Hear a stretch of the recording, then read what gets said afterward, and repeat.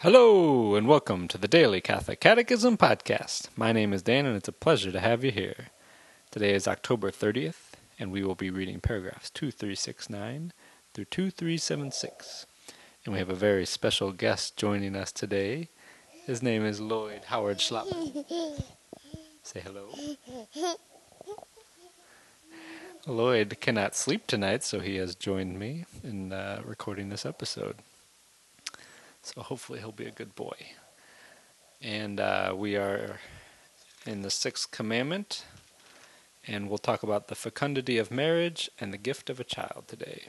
So we begin in the name of the Father, and of the Son, and of the Holy Spirit. Amen. By safeguarding both these essential aspects, the unitive and the procreative, the conjugal act preserves in its fullness the sense of true mutual love and its orientation toward man's exalted vocation to parenthood. Periodic continence, that is, the methods of birth regulation based on self-observation and the use of infertile periods, is in conformity with the objective criteria of morality. These methods respect the bodies of the spouses, encourage tenderness between them, and favor the education of an authentic freedom. In contrast, every action which, whether in anticipation of the conjugal act, or in its accomplishment, or in the development of its natural consequences, proposes, whether as an end or as a means, to render procreation impossible, is intrinsically evil. Thus the innate language that expresses the total reciprocal self-giving of husband and wife is overlaid through contraception by an objectively contradictory language, namely, that of not giving oneself totally to the other. This leads not only to a positive refusal to be open to life, but also to a falsification of the inner truth of conjugal love, which is called upon to give itself in personal totality. The difference, both anthropological and moral, between contraception and recourse to the rhythm of the cycle involves, in the final analyses, two irreconcilable concepts of the human person and of human sexuality. Let all be convinced that human life and the duty of transmitting it are not limited to the horizons of this life only. Their true evaluation and full significance can be understood only in reference to man's eternal destiny. The state has a responsibility for its citizens' well-being. In this capacity, it is legitimate for it to intervene to orient the demography of the population.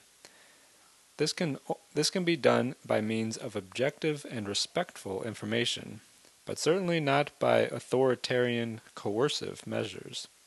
The state may not legitimately usurp the initiative of spouses who have the primary responsibility for the procreation and education of their children. In this area, it is not authorized to employ means contrary to the moral law.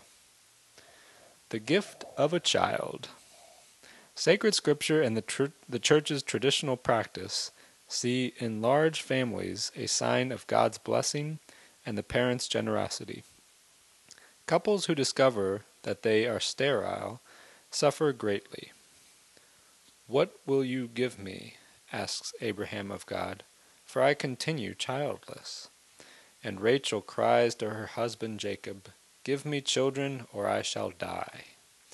Research aimed at reducing human sterility is to be encouraged, on condition that it is placed at the service of the human person, of his inalienable rights, and his true and integral good according to the design and will of God.